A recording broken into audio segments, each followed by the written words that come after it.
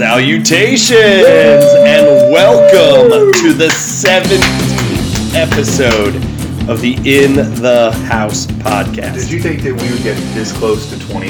No, I figured we'd be pulled probably in around the 9-10 range. Yeah. I kind of, honestly, when we started this, I kind of figured that somebody at some point would be like, hey, you guys need to stop that. You can still do this, but we're not putting this on the website. It's like from The Office when Creed thoughts. Yeah. It's even for the internet. It's shocking. Yeah. So that's us. But no, they've let us carry on. And now we're at 17. The runners of the internets have allowed us to continue. Strangely. And we are on to 17. I am your host, Evan Floyd. I am crazy excited to be here tonight because we've got no guests. Nothing. No guests. Nobody. Now, I may have booked a guest, like a really good guest. Yeah. But, things conspire against you. Or maybe they listened to the podcast and decided that this would be a horrendous waste of their time. I'm choosing to believe that life happens. Yes, that's a better way of looking at it. Yeah. But tonight we do not have a guest. I want to thank all of the many people who tried to step in as substitute guests and failed. You guys are all heroes, and you will all be on the show eventually, as will our canceled guest for tonight. But that's fine. So tonight, Andy and I will trudge on our own, so you only get the two of us. This is the third time we've done one without some sort of something. Yeah, no safety net here. No safety net. It's just us operating Sometimes we like doing independently. And when I say us, I do mean myself and my co-host, who it's time to welcome in. Oh, thank you. He's coming to us tonight live from a sculpture garden in Okinawa. I tell you, if you ever get a chance to go to Okinawa, it's beautiful. Andy Friedrich, ladies and gentlemen. I'm saying. Andy Friedrich. He says it's beautiful. It is beautiful. I've never been. But a sculpture garden is very quiet. Mm-hmm. And so I'm getting a lot of bad looks from people who are trying to enjoy the sculpture garden. But for podcasting? Yeah. That's commitment to the craft. That's what I'm saying. Like, this will be here for a long time, okay? Come back in an hour. Yeah, they gotta know that you're going to support the team. Exactly. You're going to support your team regardless of the situation. Exactly. And if that means sculpture garden, that's what it's going to be. It is very pretty here, though. Andy, we're going to flip a coin here in a second, but Sweet. How have you felt about the state of the team essentially a third of the way through the season right now? It would be easy, and I was actually thinking about this the other night, it would be easy to look at where we are and be disheartened, I think. But It's disheartened from a very spoiled point of view. Yes, that's true. That's completely true. We're still so far ahead of 99% of the teams in the league. Yeah. But the last two games, they were draws, but they were draws from a Louisville City standpoint. Right. And for us, it's like, you don't feel good about the draws when it's against, I won't even say bottom feeder teams, just teams that aren't that don't look to be competitive for a chance at the cup this year. Right. And so taking two draws in a row has left us feeling a little unsatisfied. But we've talked about, going up against teams like that. It's still have to be on our A game. It's not a reason to let up at all. And it speaks to the general quality of the USL. I'm not here tonight to have a USL versus MLS argument. There's plenty of time for that. Yeah. But I think it does speak to the general quality of the USL that on any given night, anybody other than Toronto can give you a game. Other than Toronto, anybody can give you a game. And, Penn and the team before Penn, the other Pennsylvania team. Yeah, the other name is suddenly escaping me. I all of a sudden have no idea who. I can't even believe this. The away game in Pennsylvania. But no, that Those game, other dudes. that other team that we did not manage to beat. Scouse is listening to this right now and is like, so what furious, the hell? so furious. 0-0 draw and then a 3-3 draw at home. Why don't we flip that coin and find out if we should be looking forward to our upcoming matches or backward to these two official results? This is the first time I flipped the coin. That's not true. It is. That's not accurate. We flipped You flipped it once, and you didn't even manage to flip it on the table. You remember it slid under the thing, and we lost it? Oh, right. Yeah, this is why I'm not sure I trust you any more than I trust Pat McMahon with a quarter. At least I don't steal them. Jeez. Yeah, well, that's what you say. Maybe you flipped it under there so that's you can steal it later. later. That's why he has the bun, is because he hides small trinkets that he steals from people in it. Tchotchkes, collectibles. We love you very much, Pat. He was great. Here goes. Oh my gosh, it's a head. Heads. So we're at what? Now we're at 11-6. 6. 11-6 in favor of tails. But tonight it's heads, and that means we look forward with a game preview. And tonight, because there will be 2 games before our next podcast, you get a double whammy twofer game preview. The first game is tomorrow night. We are recording on Tuesday. Tomorrow night is Wednesday, and Wednesday night we will be facing off in a 5th round Open Cup match against Nashville SC. Nashville SC. We've already played them twice this year with identical but opposite results. So this will be the reckoning. This is the first of the reckoning. Oh, right, because we'll play them one more time this year. Yeah. So we get a little palate cleanser reckoning, and we get it in Louisville, which is nice because we won our game against them in Louisville 2-0. Yeah. Now that was the first game of the season. Yeah. And they were basically a brand new team at that point. Yeah. So, and we were basically returning the entire USL championship winning team. So you would have had to have figured at home against a new team, bringing back such a consistent roster that we had a big advantage, and it played out. The first half was a little sloppy. The field was still pretty much garbage at that point. Sorry. We end up getting the 2-0 win. Luke put one home. Niall put one home. It was a good time had by all. Great way to start the season off. Yeah. And looked like we were, especially in the second half, we really looked like the much better team. We controlled the pace. We controlled the flow. We controlled basically everything about that second half, and we got the 2 goals. Great game. Basically the exact mirror opposite of what happened when we went to Nashville, where it was coming right off of the Indy 11 loss, which was our first loss of the season, and went in and played Nashville in Nashville and lost 2-0 on 2 goals by Lebo Maloto. Lebo has been on a really nice run of form. Him and his frontline mate Ropapa Minsa they've been really good. 2 great names. They are great names. Well, I think you have to acknowledge, if you're in Scouse's house, and if you're listening to this, you're in probably in Scouse's house. You're most likely in Scouse's house. Or at least you're friendly with us. Right.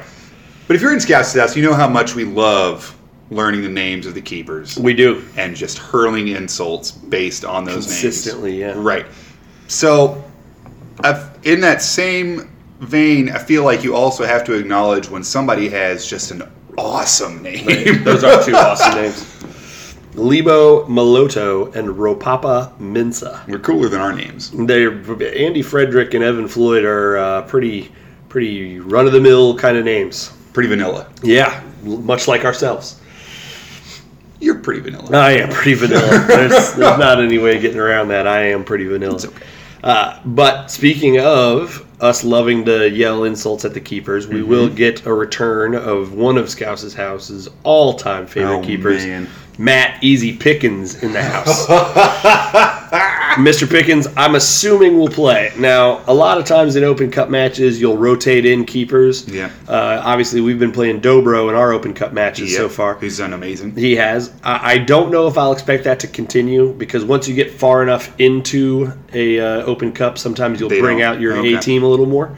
But I don't know, honestly, whether we'll play Dobro or we'll play Greg in this game. I mean, at this point, I think, like we said, Dobro's done spectacularly in the Open Cup games. He had the one crisis He's of done confidence spectacularly. moment. No. He had the one crisis of confidence moment against DC United. He did, but I don't think it's any reason to not play him. I think you play him and then save Greg. And it gives you that chance to play one more American out in the field also, because in the Open Cup you're required to, or one more international out in the field.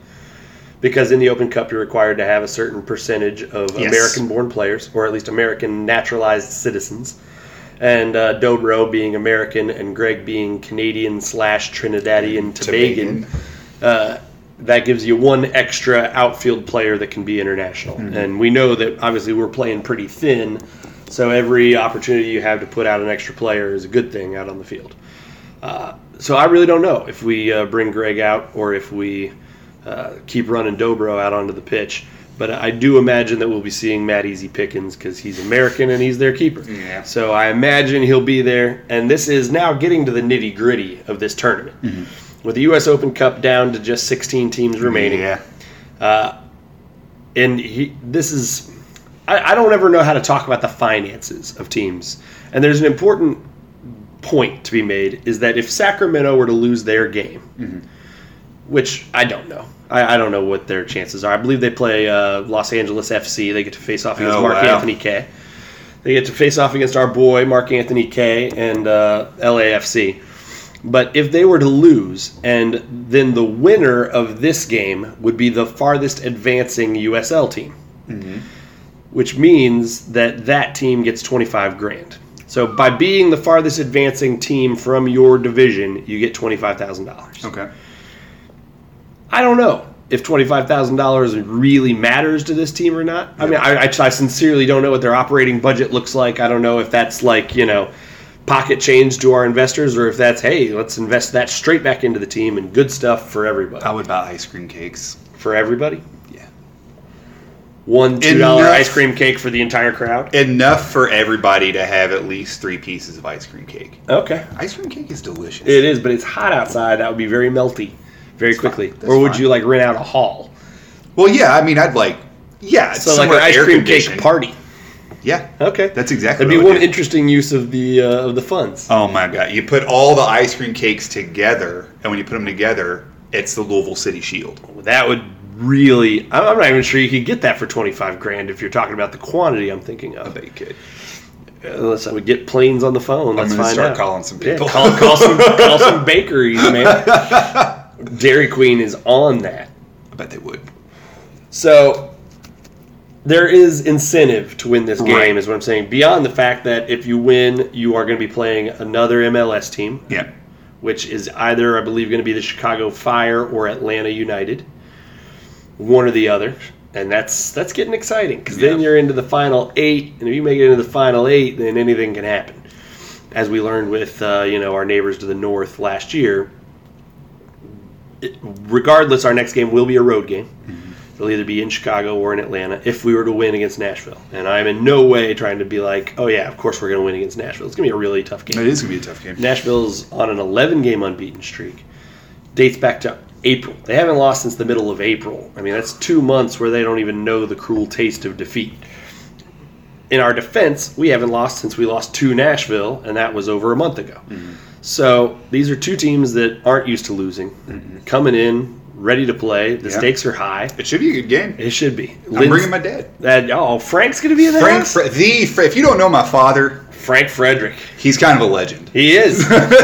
Hide your women is all I can say. Hide them. All you can say. I must be the Jacob Dylan to his Bob Dylan. You just really are. A legend producing just a complete disappointment. But a complete disappointment who has a mildly successful regional podcast.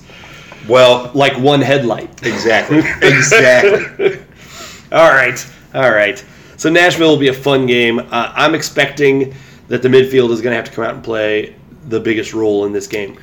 Yeah. We'll get into the game reviews and talk about what has been happening, but I'll just say that I think that in this particular game, we're going to need the midfield to really own and control. Yeah. I liked that we subbed Paolo out for a little while in the last game, so Paolo got a little chance to rest some legs. I think he played every minute of the season thus far, and so he got a chance to come off the field for a little while. That's useful.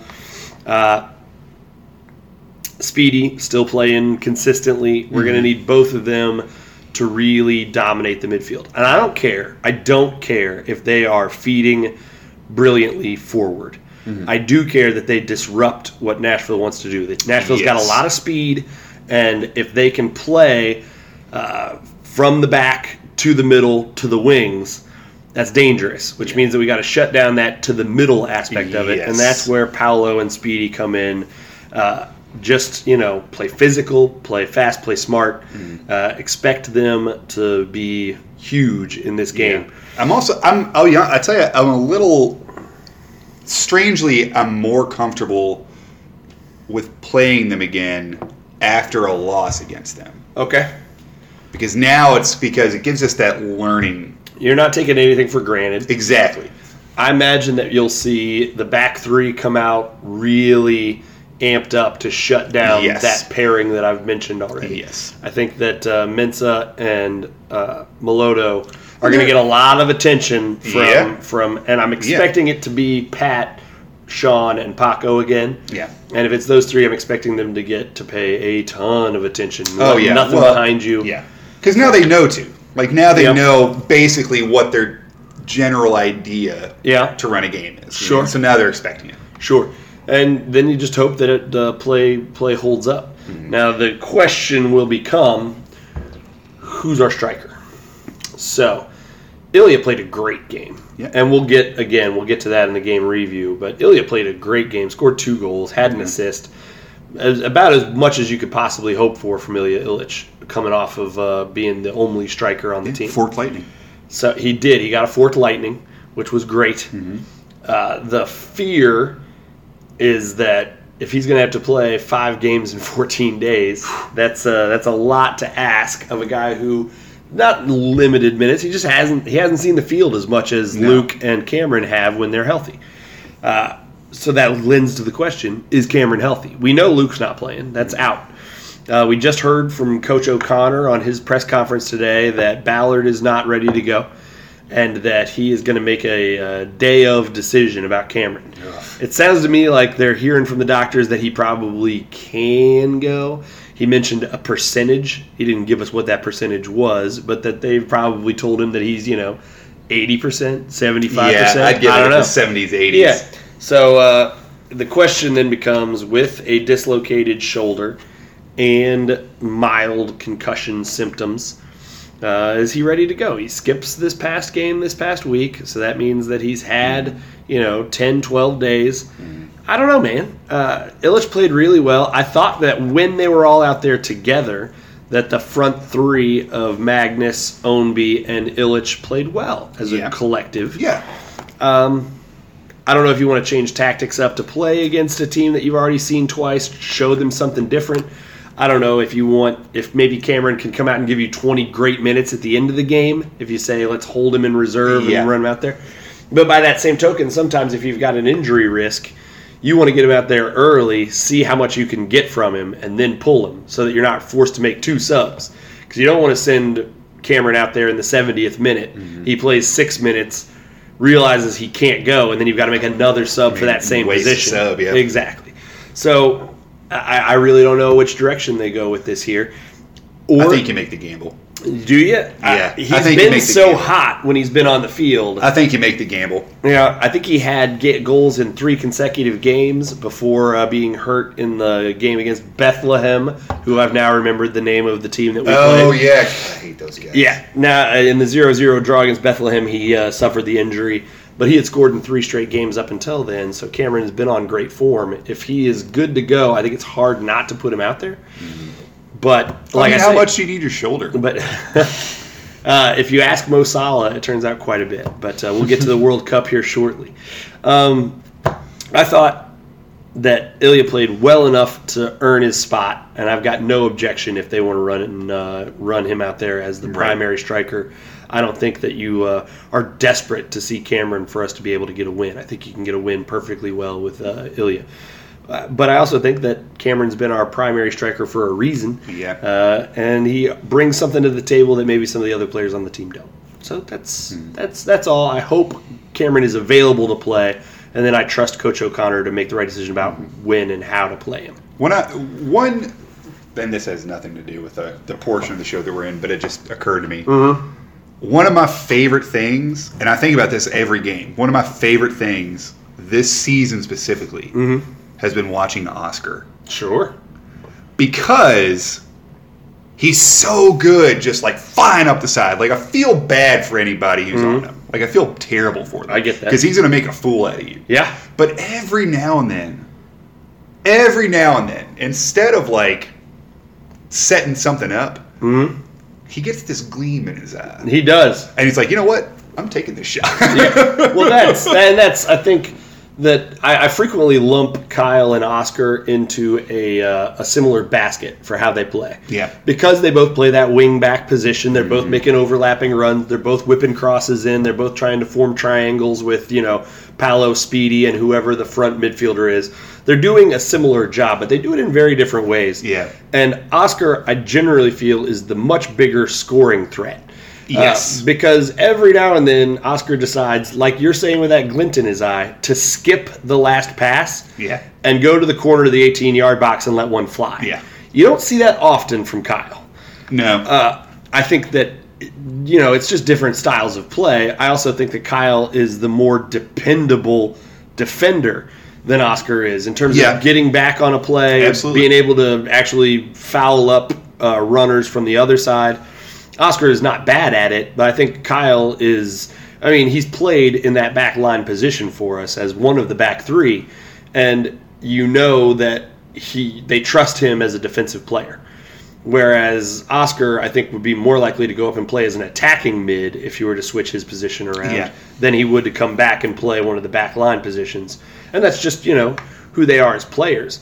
I do, though. I lump them in together frequently, and that's not fair to either of them because they both have their own skill set. Right. And you're right. Oscar, every once in a while, about twice a game, he goes, he's like, you know what? I could play this ball into the corner and let, George run onto it. Mm-hmm. But instead, I'm going to beat this one dude and have a rip. It's got to be a good tactic, though. Absolutely. Because all of a sudden that person, okay, what's he going to do? Yeah. Is he going to set something up, or do I need to worry about him just cutting inside, taking a shot on this? Because and you can't. Predictability is the enemy in soccer. When the other team knows what you're going to do and how you're going to do it exactly every time, then that's how they can start stopping you. Yeah. It's one of the reasons why we're seeing so much high press against Paolo and Speedy, is because teams know we want to develop through the middle. We want to be able to then play to those overlapping wings, and you can't do that if they're shutting down our middle.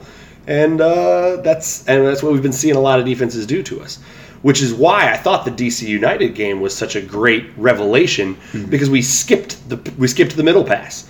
We would just have them go straight over the top to Ownby, who beat the living crap out of their poor left back, and he beat him over and over to that corner, and then got to decide: do I want to cut in here and try to take my own rip, or do I want to cross one over and try to hit Cam or whoever coming down the other side? Yeah, Oscar for his sweet goal. It's stopping predictability, which makes the difference between being a really great attacking side and not as much. I thought in the Bethlehem game, we were pretty predictable. We did the same things over and over, and it didn't pan out. I thought in the DC United game, we were unpredictable and dangerous. And I thought that in the first half, we'll get into it, but in the first half against Penn, we really mixed things up nicely, and in the second half, the creativity sort of faded away. Yeah. So, what do you got? Score tomorrow night. Are we moving on? Yeah. We're moving on, according to Andy. I think we're moving on. Okay.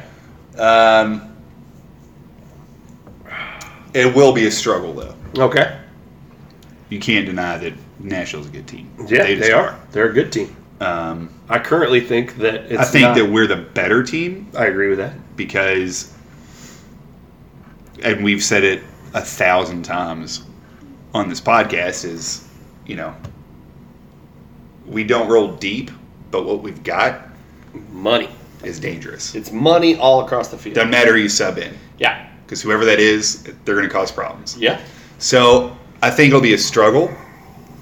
But I enjoy watching obviously I enjoy watching the U.S. Open Cup, but I think we see a different version of us. Okay.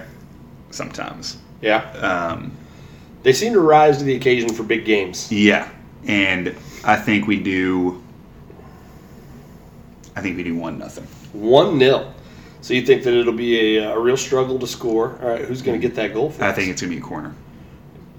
I've heard you predict that before. I know. Yeah. And the one time it worked out for me. That's true. So who you got? You got pounded at home. I think Oscar whips it in there, and then strangely, okay, I think Alexi is just in the right place. Wow. At the right time. That would be interesting. I personally don't think Alexi is likely to start. So if he does play, he'll probably be coming on late. And if that is the case, then I hope that you're right. I'm sticking with my gun. I think weirdly, Alexi is just there, and he's like, you know what?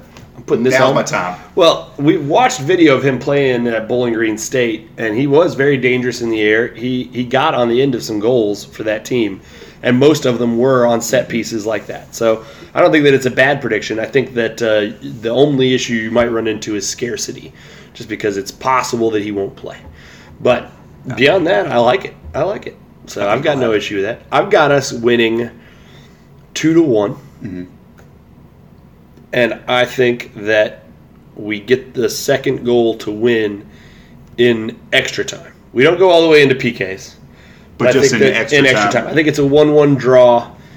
We go into extra time, and I've got the game winner going to... I've predicted this before, but I think it's going to happen at some point, and I'm predicting it now again. Speedy. I think Speedy, when we draw the defense to the corners, which is what Ownby is so good at doing, is putting a defense off balance and creating space in the middle for our guys to work. I think you see a whipped-in cross from Ownby take a deflection or get punched down by Pickens or something, and it falls to about 20 yards out, a completely wide-open, unmarked Speedy who picks out a corner and slots it home. 2-1 victory for the good guys. We march on into the 6th round. I'm still waiting for the glory shot. I know you are. I hope it's going to happen. It will. It has to happen at some point. It will. Paco gets up there. I have complete faith. It's ridiculous. He will get a goal. We did see Paolo get his first goal of the year last week. So we know that the team is starting to slowly chip away at that every guy must score. We're getting there. It'll get there. It's a long season. It is, and we're, like I say, about a third of the way through it. We got a lot of soccer left to play. Thank God. And one of the games that we have to play is the game against North Carolina on Saturday, the 27th, 26th, something like that, 25th. Yeah, this Saturday. This one. Yeah, we're going to North Carolina for this game. Now, North Carolina has been a legit bottom feeder. I think they've got 14 points in 13 games. That's not much. I think that this was a game. This is not the reschedule of the game, but this is a game where we were originally going to play North Carolina our second week of the season. Mm-hmm. That game got canceled due to bad weather, and now we're going to see them for the first time now. They've got some dangerous pieces. Mm-hmm. Daniel Rios has 6 goals already on the season, and that's legit scoring right there. I think that's about as many as Cam's got. Mm-hmm. I mean, that's a real scorer. They have got a guy in the middle of the field. Their number 10 is Kyle Becker. He is dangerous. He's kind of, the 2 games I've watched them play, he's played kind of like a false 9, where he plays right behind the striker. Oh, okay. And he is dangerous. He is a good hold-up player and also creative. He's big and strong for a number 10, but also very clever with the ball. I've been impressed with Kyle Becker. I like Kyle Becker. Their keeper is another Scouse's House all-timer, which is Alex Tambakis. We've other than occasionally calling him Tampax and something along those lines, we've never come up with a truly stickable nickname for him. We mostly just yell his name as though it is an insult, because it's that unfortunate of a name. It's not even Tambak. It sounds like a skin condition. Like, oh man, I went to the doctor. He said I had Tambakis. I've got damn Tambakis all over my shoulder. It's disgusting. I got a cream. I've got an ointment, and I'm hoping this Tambakis will clear up, because otherwise I can't go. It's beach season, man. I can't go to the beach with Tambakis. I've got Tambakis, so you should get tested. Yeah, sweetheart, I've got something important for you to know. Before we go any further, I don't want you to take anything off and be surprised when I show you my Tambakis. Oh, God. So it's pretty foul. Nobody wants that. And so you really just yell his name at him as though it is an insult all by itself. I feel like he's probably what if that's been his entire life? I imagine it has been. Is people How like, could it not be? What's your name? Now, it is a Greek name, and so if he is like Greek, and I don't know the answer to this, if he is like Greek, then I imagine it wasn't that insulting in Greece. Probably. If he is American Greek, I imagine he's been mocked for that name pretty consistently. So either we're being horribly racist. That's always a possibility. Or that's a risk you run when you mock somebody's name. Yeah. We're pretty good about it, though. Sure. We're pretty good. Again, more along the skin condition stuff than that. Yeah. We have nothing against the Greeks. No, They're a lovely people. Democracy, man. Come on. That was their idea. We're inclusive. Scouts South is inclusive. We love everybody. And, the Greeks, they've given us a lot of good stuff. They have. I'm not a fan of geometry, but that was them. I mean, somebody had to do it. I guess. So good stuff from the Greeks, and Alex Tambakis is a perfectly serviceable keeper. He doesn't stand out as one of the true stunners in the league, but he also is no slouch. He's not going to give you any howlers. He's not going to just let something in. He doesn't particularly like us. He's another one of them.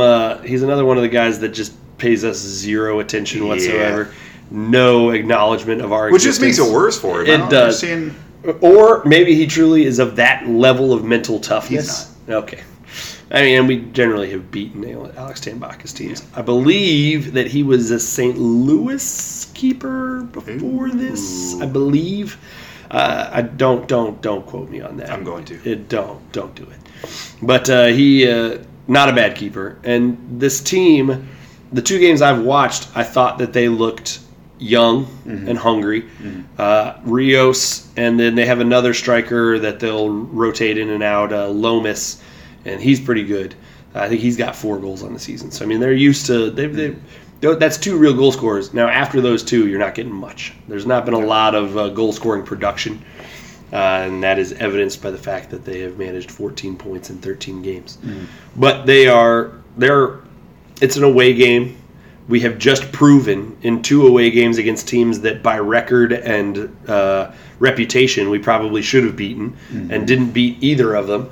We've proven that you can't take any team lightly. No. And North Carolina, it's an expansion team for the USL. They were an NASL team last year, and so there's not any familiarity. There's not any animosity between the two teams. Nothing like that should be notable.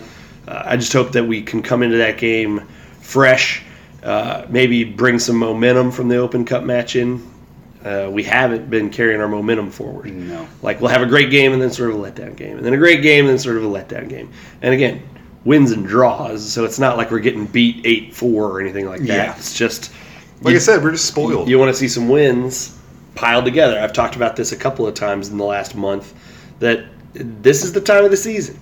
You don't want to just try to kick it into gear in mid-August when there are 9 games left or 7 games left, and you're going, whoa, right now we're looking at the 3 seed. We don't want to be the 3 seed. You don't want to have to kick it into gear at that point.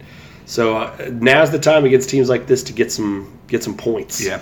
And so I hope that regardless of what happens in the Open Cup match, that we find a way to get 3 against North Carolina. And I think whether we get a fun, yay victory against Nashville this week, or we suffer a tough, damn it, loss to Nashville this week, I think we take whatever it is out on North Carolina. Right. I think we finally get that drubbing win that we've been looking for.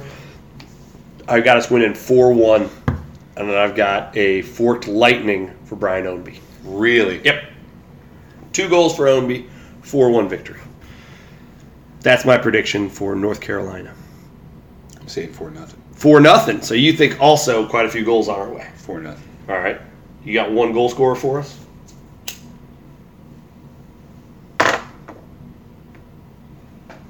OJ. Oscar Jimenez. I think this is one of those games that he's going to be like, you know what? I'm doing this. I'm beating this guy.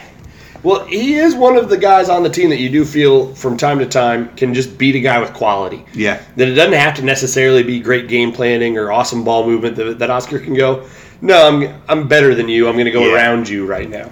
Yeah. And so, which we don't have a lot of. A lot of our guys are sort of system guys that you don't think, hey, you go beat those guys. You think that O'Connor's got to set something up, that we have to execute our game plan. Every now and then it's nice to just be able to say, here, Mark Anthony K, dribble past these three guys and score us a goal. But we don't have a lot lot of that this year. No, but Oscar's that guy. Oscar's that guy who's like, no, you're not going to beat him. He's faster than you. Right. Well, I think that I'm hopeful for that. So we've both got 2 wins for us, shockingly. I've got us 2-1, and you've got us 1-0 in the Open Cup match, and I've got us 4-1, and you've got us 4-0 in the match against North Carolina, which would be a really good one to win. Take your feelings about the Open Cup out of this. It's always fun to advance in a cup competition. Yeah. It would be great to play another MLS team. What if we make a run? I mean, that's so tantalizing. Yeah, but in a way, I feel like there's very much, for me at least, there's this sense of like, okay, but if we lost in the Open Cup, I'm not going to lose too much sleep over it. I'm not going to be super upset. It was just like this extra thing, and it's this awesome big extra thing, but it's an extra thing that has nothing to do with our regular season, which we're trying to defend a damn cup. Yeah, so let's go get it. So there would almost be a sense of relief, like, okay, we can focus now. We say that now, but man, if we beat Nashville, we're gonna be going freaking nuts. We're gonna be so excited. I'm already in my mind working out arguments to make to my wife that I need to go to Chicago or Atlanta for a round of 8 game, and neither of those is like undoable distances. Chicago's what, a 6-hour drive? 5. Atlanta's what, an 8-hour drive? 7?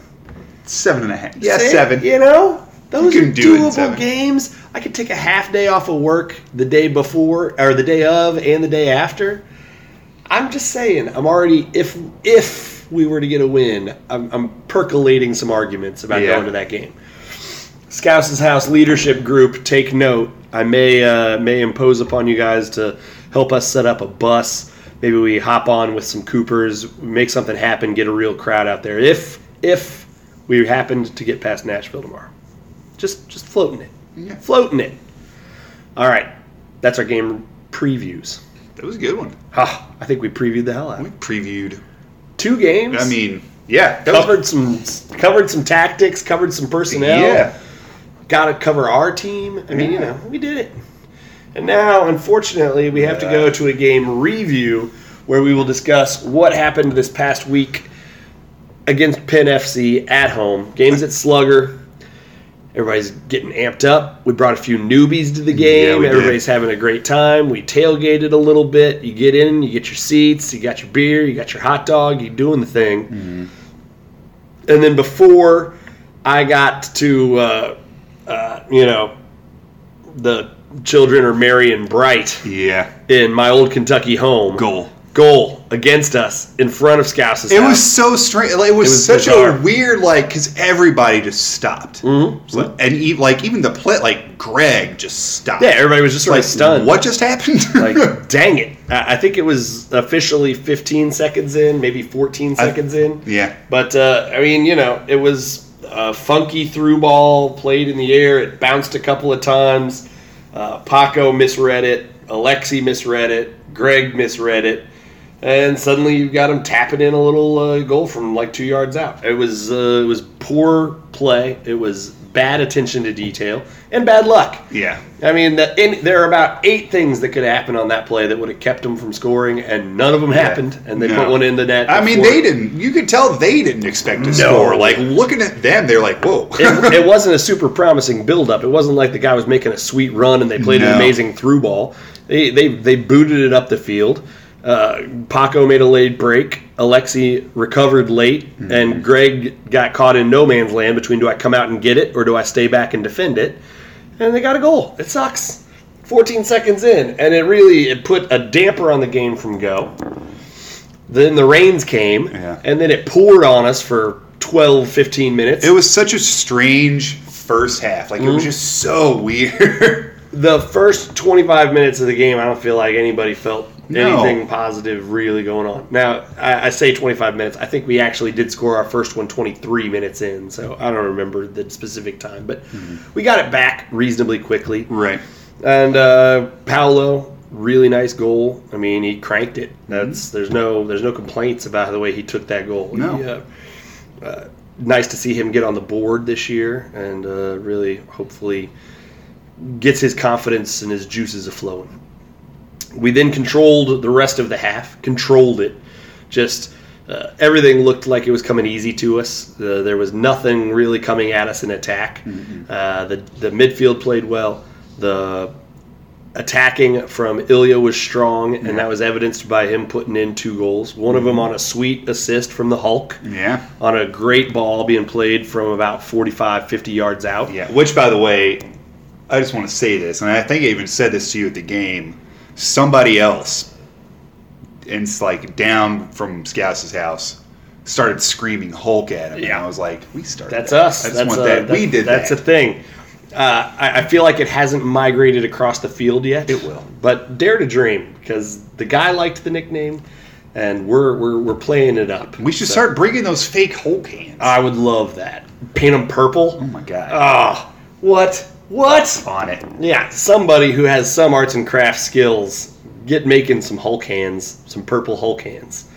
All right, but no, Tosh with the great assist.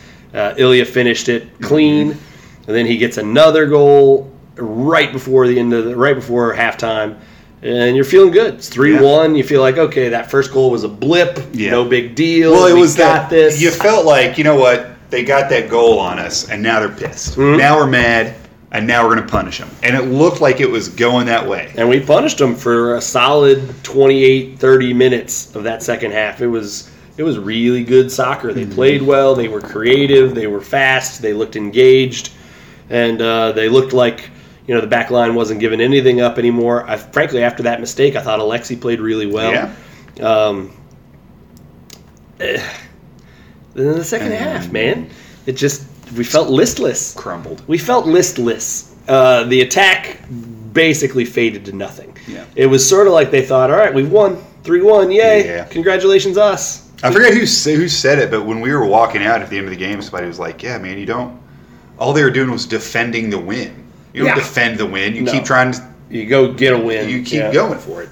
Well, and here's the thing. I don't have any strong objections to parking the bus when you're up 3-1.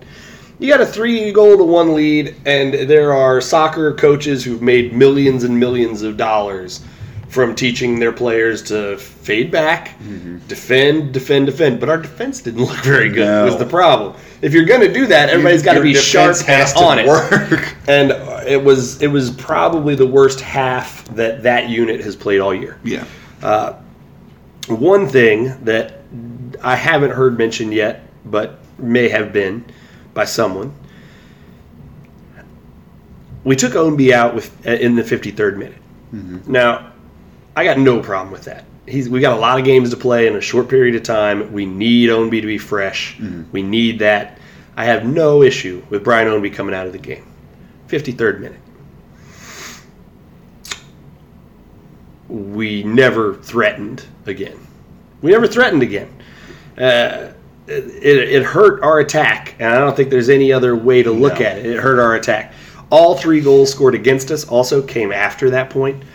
And, I don't blame you. You take out a guy who's super important to your team for the year when you've got a 2-goal lead in the second half, and then he's got to play a huge role in this game against Nashville coming up midweek. No objections. I understood the mentality. I talked to Jordan Cooper at halftime. So, hello, Derby City Ultras. I talked to Jordan Cooper at halftime, and I said, I'll bet they bring him out at the 65th minute. And he said, I bet he doesn't even play the second half at all. And then it turns out they brought him out sort of right in between those two. Yeah. 53rd minute, he comes out, and then the offense disappeared, and the defense just looked sort of phased, which is not something you usually see them. There was a lot of chasing. There was a lot of missed marks. Yep. There were a lot of through balls that don't normally get through on us. And frankly, I think that if this game carries on for another 10 minutes, I think we lose. It was not a good finish to this game for us. No. Also, during that time stretch, I think around the 65th minute, you bring Paolo out, like I said earlier, which I love getting Paolo a break. Dude runs a lot. Mm-hmm. Dude's played every minute of every game for us, I think. That may not be. He may have come out for a little bit in some game or other. But I don't remember. He's played a ton of minutes. Yeah. Get him a chance. You've still got a 1-goal lead, and it's not like you're bringing on a scrub. We brought on Niall. You slide Kyle back up into the holding midfielder role, which he's comfortable playing. But it wasn't sharp. It wasn't sharp. It wasn't good. Also, then I guess sort of as we've got to hold on to this lead as it started slipping away. You bring on Pat McMahon for Alexi. So McMahon got a little bit of run. I like that McMahon didn't have to play the whole game. Again, fresher legs. Those are 3 important players to have not had to play the whole game that will be ready to rock on Wednesday. But it never coalesced for the guys, and you drop the 2 goals, you walk away with a draw, and it felt like a loss. Yeah. It wasn't a loss. We still get the 1 point. We didn't lose, but it was the first time we didn't win in Louisville. Every other game we've played in Louisville this year, we have won outright. This game, a draw. And a game against a team that, frankly, doesn't belong drawing us at home. And so, you feel a little wonky about it. It was a kick in the Ghiblies. You also feel a little wonky about it coming off of a 0-0 draw the week before. Yeah. So you've got 2 games against 2 teams. You felt like you probably should have at least gotten 4 points out of that, and you get 2. And it doesn't help that Cincinnati also won their game, so you're farther behind in the standings than we were going into the day. Right. Yes, we've got games in hand. Yes, we could very well win all 3 of them and put Cincinnati in our rearview mirror. Mm-hmm. But we haven't yet. No. And you got to go out and win those games. And this was a winnable game, and we didn't. It wasn't just a winnable game. It was a game that we thought we had won, and we didn't. No. It's tough. We needed it. We needed that game. I think Ilya won man of the match for the game, deservedly so. He played very well. He got his 2 goals, but did sort of fade into the background in the second half. But half of that is there was no balls coming to him in the second half. No. So we barely touched the ball on the offensive half in the second half of the game. There was just no possession. There was no creativity. There was nothing going on. And it's a draw. You don't feel too bad on a draw, but it felt funny. Felt like a loss. It did. And you could tell post-game, some of the players and Coach O'Connor, all of them, nobody was furious. But he didn't, not specifically pleased about it. Right. He wasn't like his in the post-game press conference, his eyes weren't like bugging out. He wasn't like clearly going to go home and make them run tonight. Right. But he also, it was just clear that everybody was disappointed, and I was disappointed. I don't have anything else to say about that game. It was depressing. It was a disappointing. It was about as bummed as I've ever been about a draw. Yeah. It was depressing. Yeah. But again, kudos to Ilya, making the most of his minutes. Yeah. But all told, not a strong game. The second half in particular was as bad as we played in the first half against Indy, as bad as we played in the second half against Nashville, and those were 2 losses. So somebody said, they were like, they just got lazy. It might have been me, frankly. They just got lazy walking away from the game. I was like, second half they just got, but they didn't get lazy. They just didn't. It was like when you're trying to put 2 Legos together that don't want to go. Yeah. Yeah. You know what I mean? Like, nobody was lazy. It was just, it wasn't happening for them. Yeah. I agree. It's a bummer, man. It's a bummer, man. It's a bummer. All right. Let's move on to purple stuff. Okay. You got your glass? I do. Oh. Aw. Just a little something for you to be able to cheers. Good guy. Not my fault that you drank all of your purple stuff leading up. It's delicious purple stuff. It's not bad. All right. Purple stuff. Number 1, the city of Louisville, Metro government, and the team, in partnership, opened up the Beachmont 5v5 soccer field. Yeah. Great development. I think the more soccer stuff there is in the city of Louisville, the better off we're going to be. The more soccer stuff there is in the city of Louisville, the better off we're going to be. And it looked like it was a cool ceremony, a cool event. I know Tom Farmer was there representing the Coopers. I know that a couple of the players like George Davis were out there opening it up. I saw Coach O'Connor, Mayor Fisher. There was some, it was well attended and a good thing.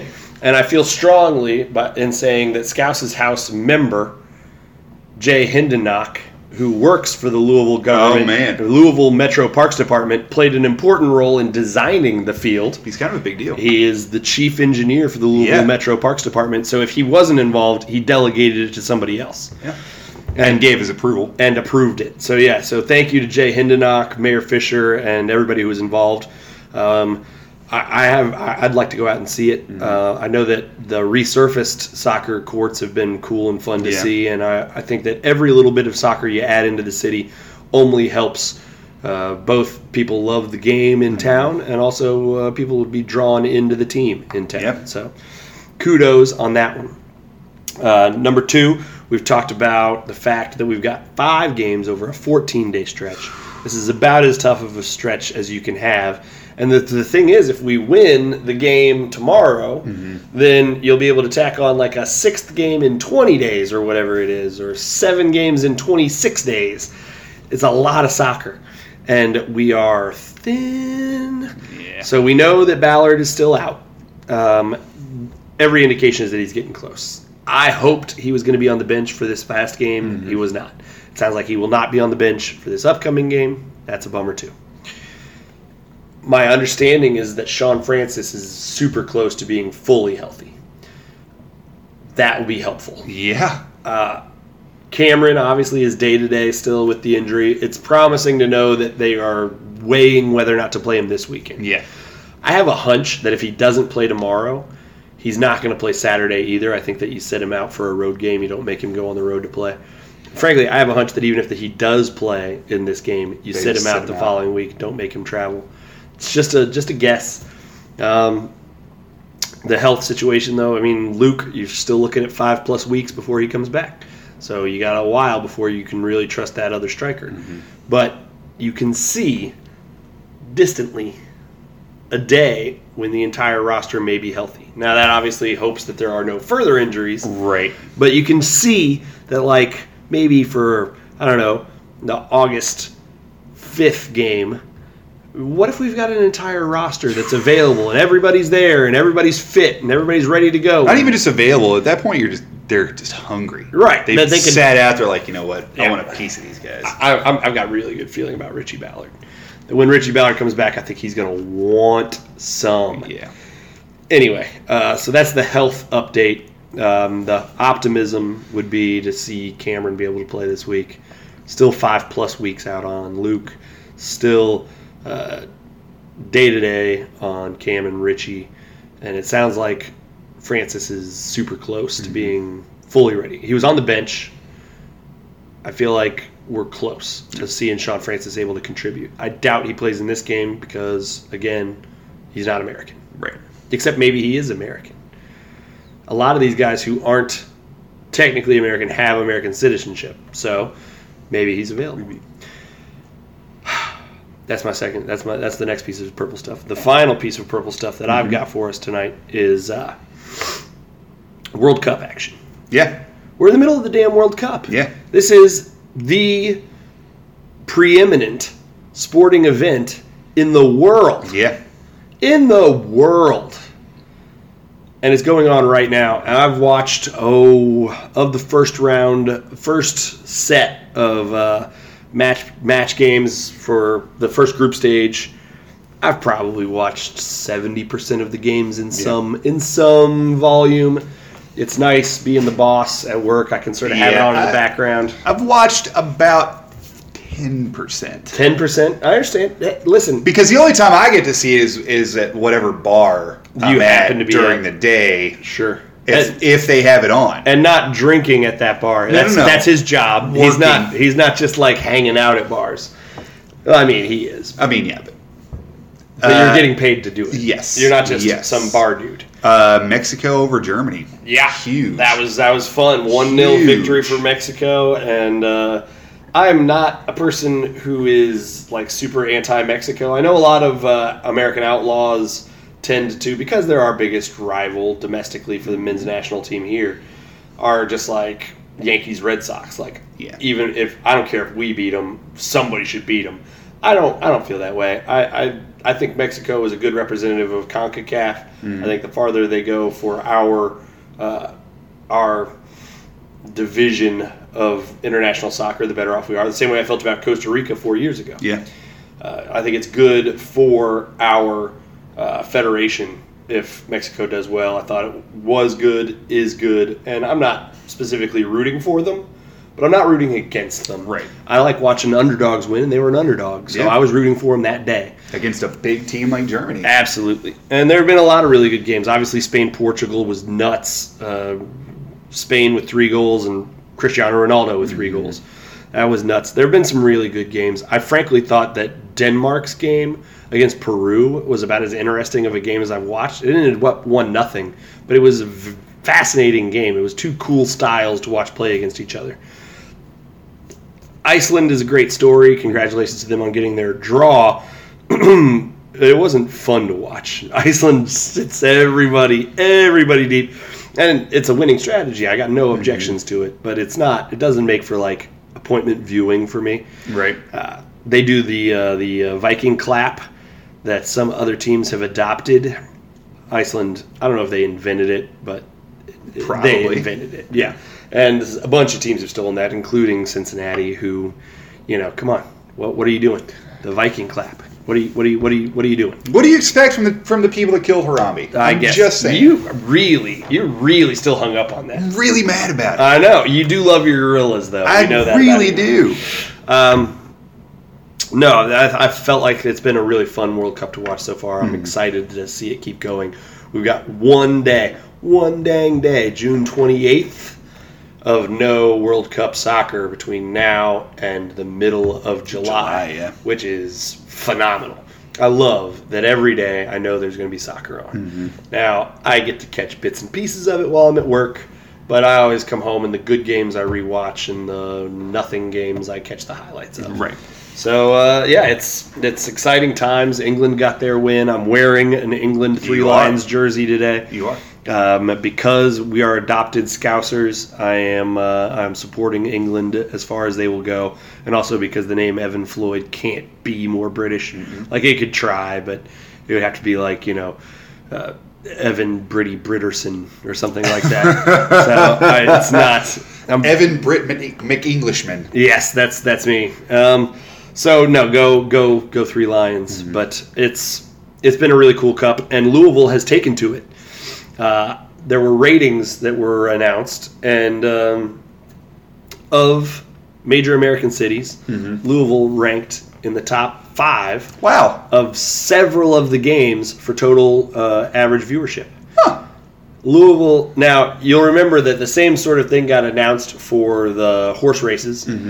Obviously, we were number 1 for Kentucky. We were number 2 for the Preakness outside of Baltimore. Right. And we were number 2 for the Belmont outside of New York. A lot of people watching those horse races. But we're top 5 for a lot of soccer games that are happening right now, ahead of MLS cities, ahead of much bigger cities than us.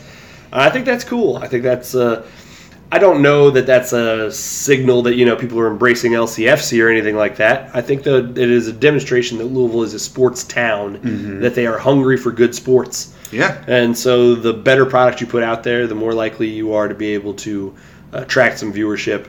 And it shows that there are people in town who want to watch. So let's give them a good game and they'll watch it. Yeah. Well, I mean, when Louisville City's first season, I think everybody was kind of waiting to see, okay, but what kind of crowd is this? What's this really going to do? And I think a lot of people were very surprised how many soccer fans there were in Louisville that just came out of the woodwork. And it was like, wow, a lot of people have just been waiting for this. Yep, I agree. I think that this is one of those super missed opportunities. I think if the U.S. men's national team were in this right now, and people were getting a little bit nutty about men's national team, I think that would drive attendance at Lou City games. Oh, yeah. Because I remember being 12 years old for the 1994 World Cup and thinking this was the coolest thing I'd ever seen. And I already played soccer at that time, but I remember how excited I was about it. And if there had been a local team, I would have begged my dad to take me to see a local professional soccer team play. And we're missing that. The 12-year-old kid who could become a lifelong fan if he happened to be watching Christian Pulisic put in goals right now. But even so, it's good to know that it's on TVs here in town and that people are, in fact, tuning in. I hope that it drums up some extra interest because just like the soccer field that I was talking about, every little bit of interest in the game of soccer is only good for Lou City. Yeah. That's everything I've got for Purple Stuff. I think you had one tidbit about my old Kentucky home you wanted to... Right. Oh, yeah. Yeah. So, Saturday's game, because they don't play my old Kentucky home on the big screen anymore. Wah, wah. Which is dumb. It is. We have kind of, the Coopers and Scouse's house had adopted the practice of, at kickoff, hold our scarves up. Right. And we start seeing my old Kentucky home. Well, you bet. This last game got a little weird because in the first 14 seconds of the game, they scored on us. Right, yeah. And when it happened, we all kind of dropped we were like, wait, what? It took us a minute to digest, like, what's happening? So my question to you is, do we continue to do my old Kentucky home, or do we drop it? What do you think? I mean, the easy out, my personal opinion, the easy out is just drop it and be like, you know what? Obviously, it's bad luck. Obviously, And I feel based off one game. What I think should happen is that we should just keep doing it. Of course. I think that you can't drop it. I think under no circumstances do you drop it. I still, to this day, very much feel like this is a failed experiment, the singing it at kickoff. For one thing, you want it to be a full crowd experience. And right now, it's the Coopers singing it really loud. I'm sorry, I don't even want to just single out the Coopers. It's the supporters group behind the opposite goal from us singing it. Huge group, lots of people singing. Sounds really good. There are a solid 45, 50 people over in Scouse's house who do our level best. But A, we never finish at the same time as the Coopers because we can't really hear them while we're singing. No. And B, it's just the wrong time. It should be up on the big screen. It should be visible. And I'm sorry, it adds to the team. Go to an MLS game, and I know that a lot of this is corporatified and you know sanitized for fan service. But like, if you go to a Portland Timbers game before every game, they saw a tree in half. Right.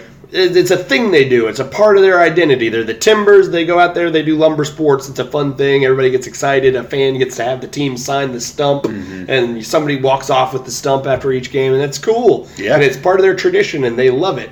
And this should be a part of our tradition. And this should be something that we love and that we do every gosh darn game. Yeah. But it needs to be more than sort of the 60% that it is right now of it's 60% as good as it could be. Right. It was really good last year. They did a great job with it last year. And I know there are USL regulations that are preventing us from doing it when we want to do it. But it still seems to me like there's a better answer than the way we're doing it. Because, I'm sorry, it's the biggest fans in the stadium who are singing, and the biggest fans in the stadium want to be watching the game while it's going on. I had to go back and watch replays of the goal they scored against us. Yeah. Because, I was watching the game, but I was also trying to remember the dang words to the song, and my scarf was up, and my head was sort of tilted, and I was looking around to see, who forgot to be singing this time, and all of the stuff you do. It's no bueno this way. I don't like it. No. I think it can be fixed. I'll sing it whenever I'm told to sing it. I got no problem. But it could be better. So what's your suggestion? I think that, honest to goodness, I think that we should do it right before we do the national anthem. Or right after the national anthem, if there are codes of conduct and regulations about this. I think that it should be sung by somebody leading the crowd in the singing of it. And that would get the people going. And I don't care if you've got to bring out a singer before the guys walk out onto the pitch. Fine. But if you have somebody leading the singing of it, it's going to be a bigger deal. That's my opinion. Okay. We'll talk to some people. We'll call them. Maybe we'll take this up with our big guest next week. Yeah. He seems to me like the person that we should be talking to about that. I agree. It is not President Trump. It's not. So, okay, that's our purple stuff. That was good. Purple stuff covered. Yeah. All right, let's banter a little bit. Okay. Because this is something that I've been thinking about quite a bit. Okay. This has been on my mind as a supporter. Now, we are members of Scouse's house. Yeah. Scouse's house is great. Oh, yeah. If you haven't caught a game at Scouse's house, what are you waiting for? Ugh. Come over. Even if you're a part of another supporters group, come over and spend one game over here with us. I'm not saying you're going to change allegiances or anything. I'm just saying it's something you should experience. Yeah. Take in all flavors of the game because it's a great time. But Scouse's house. Scouse did all of the work to make us an official supporters group. Yeah. And he did a great job. We are recognized by the club as an official supporters group. Yep. We're on the dang website. We're official. Yeah. What then is your responsibility as an official supporters group of the team in terms of your level of support? Right. There has been some Twitter battles. There have been some concerns, questions, etc. about criticism of the team, particularly in the wake of this 3-3 draw where we probably should have won. Right. Where do you draw the line between this is my team and I will support them no matter what? I'm behind you 100%. I don't want to be critical. I want to offer as much support as possible, all positivity, all, hey guys, we're behind you. You got this. Coach O'Connor's amazing. All the players he selected are awesome. I mean, we're interviewing players. I don't want to be on here criticizing a guy and 2 weeks later interview him.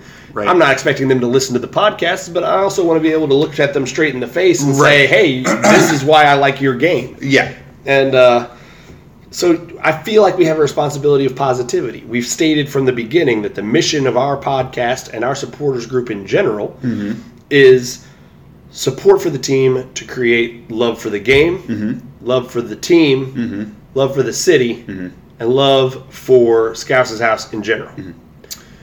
But can you create extra love for the team by sometimes saying, you didn't do this well. You need to be better. I'm angry. I'm upset. I'm disappointed. Don't do that. Be better than that. Here's why I think our podcast and the way that you and I talk about the team is the perfect answer to that question. Okay. And obviously I'm biased, but honestly, I think that you and I handle it the best. Here's why. Because there is no doubt our affection for the team, our support for the team, the way that we feel about the team, our positivity toward it, right? Sure. And not even just the team winning, but expressing to other people how important the team is to the city. If you go to the games, how important the team will be to you. Yeah. The sport in general. Okay. But we're very realistic in terms of when we watch a game and then talk about it on this podcast, what we could have done better. It's never like, we're not dogging anybody. We never trash anybody on the team. Like, what's he doing? It's never like that. It's like we've seen better. Yeah. We know this person can do better. Yeah. This last game, our defense should not have played that way, right? But by the same token, we've spent weeks talking about how great they are. Yes. I think that we fall right in the gray area that a supporters group needs to. Because, yes, we are a supporters group. We support the team. We talk about the team. We get the word out. We promote the team. Yeah. But we're very realistic about what we expect from the team, what we think they do wrong, and how they can improve upon it. And I think that's how you do it. All right. I've got zero qualms with the way you just described it. I have one sidebar tangential question to ask you about that. Okay. We've been good. Yes. Every year of this team's existence, they have been good. Yeah. They've been a threat to win the championship every year. They've won it last year. We're going to be in contention for it all year again this year. Right. We've been good.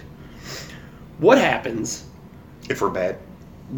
When we're bad. I'm sorry, I'm not trying to rain on any parades, but what happens when we're bad? Because it will happen. Yeah. It will 100% at some point. No sports franchise in history has ever existed for decades without ever being at least somewhat not good. To me, that's when a supporters group is the most important. because it's easy to be that fair weather fan. Sure. It's easy to go to the games when we're awesome. Like, yeah, it's entertaining because we're winning and we're like, it's awesome. But down the road, when we're bad, that's when they need us the most. Is to say, you know what, we're not doing great this season. We didn't do great last season. Right. But the potential to grow, the potential to get back is there. All right. That's when I think supporters groups are the most important. And do you feel, though, that when that's happening, that we're going to come on every week and be like, oh, another tough loss for Lou City. We dropped 3 goals and bad effort by so-and-so and bad effort by so-and-so and Coach Numbnuts did terrible and blah, blah, blah, blah, blah. Or do you think we'll come on and still try to be, hey, we did this really well. This didn't work out for us. They need to improve in this area. I want to see more of this. I want to see less of this. That's, I mean, you know, Scouse's house, and I can't speak for any of the other supporters groups because I don't belong to them or know really their inner workings, but like the general attitude of Scouse's house is a positive attitude. Like, yeah, we're going to have those shows where we're like, man, tough one, another loss. Sure. I mean, face it, we're going to have those shows where it's like another loss. But I think that in general, one of Scouse's house's biggest strengths is its positivity. I agree with that.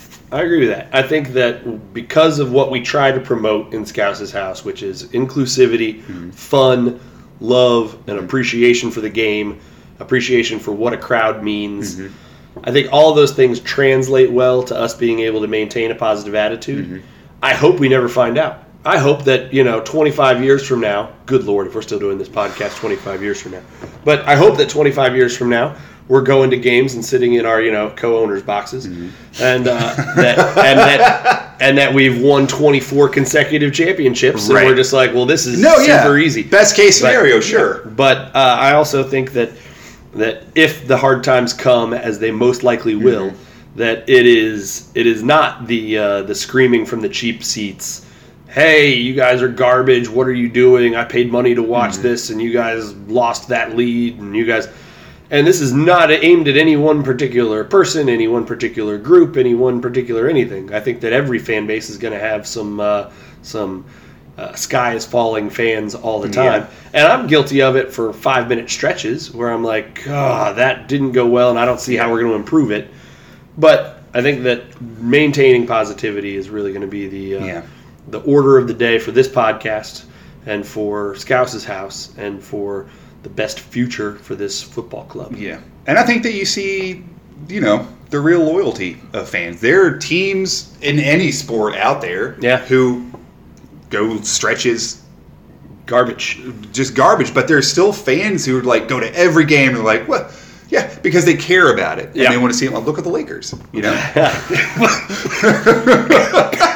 Jack Nicholson still goes to every game. I think that perhaps a better example than one of the most successful sports franchises in history they've been is somebody like the Browns who still sell out their stadium more games than not. That's a perfect example. And they lose year after year. They usually lose badly, and yet the fans are still passionate. But the question is, how are they supporting it? Are they supporting it from a place of positivity, or are they supporting it from a place of, I can't believe you're foisting this off on us? They've got to be supporting it from, at their core, there's got to be some level of support from a place of hope. Sure. Or you wouldn't go to every game. They wouldn't sell out. Those are fans going to every game, not hope, just waiting for the day that the Browns are all of a sudden awesome. Yeah. Because in their hearts, they believe it. Which is what they got with the Cavs eventually when LeBron showed up. Exactly. But I think that that's all fair. And I think that every supporters group, and every individual supporter has their own way of showing support for the team. And that you're right, that it all has to come from a singular inner core of, I love this team, I want them to succeed. But how you express it is going to be different for every person. Some people are going to express that by, oh my God, what are they doing? Right. And some of them are going to support it by, hey, they're doing their best here. I'm very much of the nobody picks on my little brother but me school, which is I get angry at anybody else who's critical of the team, but that doesn't mean I'm not occasionally going to be critical of the team. Right. So everybody support them however you want to support them. If that means that you've got to be angry and crabby and, whatever, then do it. And if you are rah, rah, rah, we're going to be fine, then do it. And if you want to take that middle road that Andy's sort of laying out for Scouse's house, then do that. Just support the team however you see fit. Don't be a Cincinnati fan. No. Bengals stadium, rocking when they're good, empty when they're bad. Reds, amazing attendance on opening day. Nobody's there in mid-August. So don't be a Cincinnati fan. But however you want to support Louisville City, then get out there and do it. Because, we'll be doing it. Because at the end of every podcast, we only ever say one thing, and that is, Go City.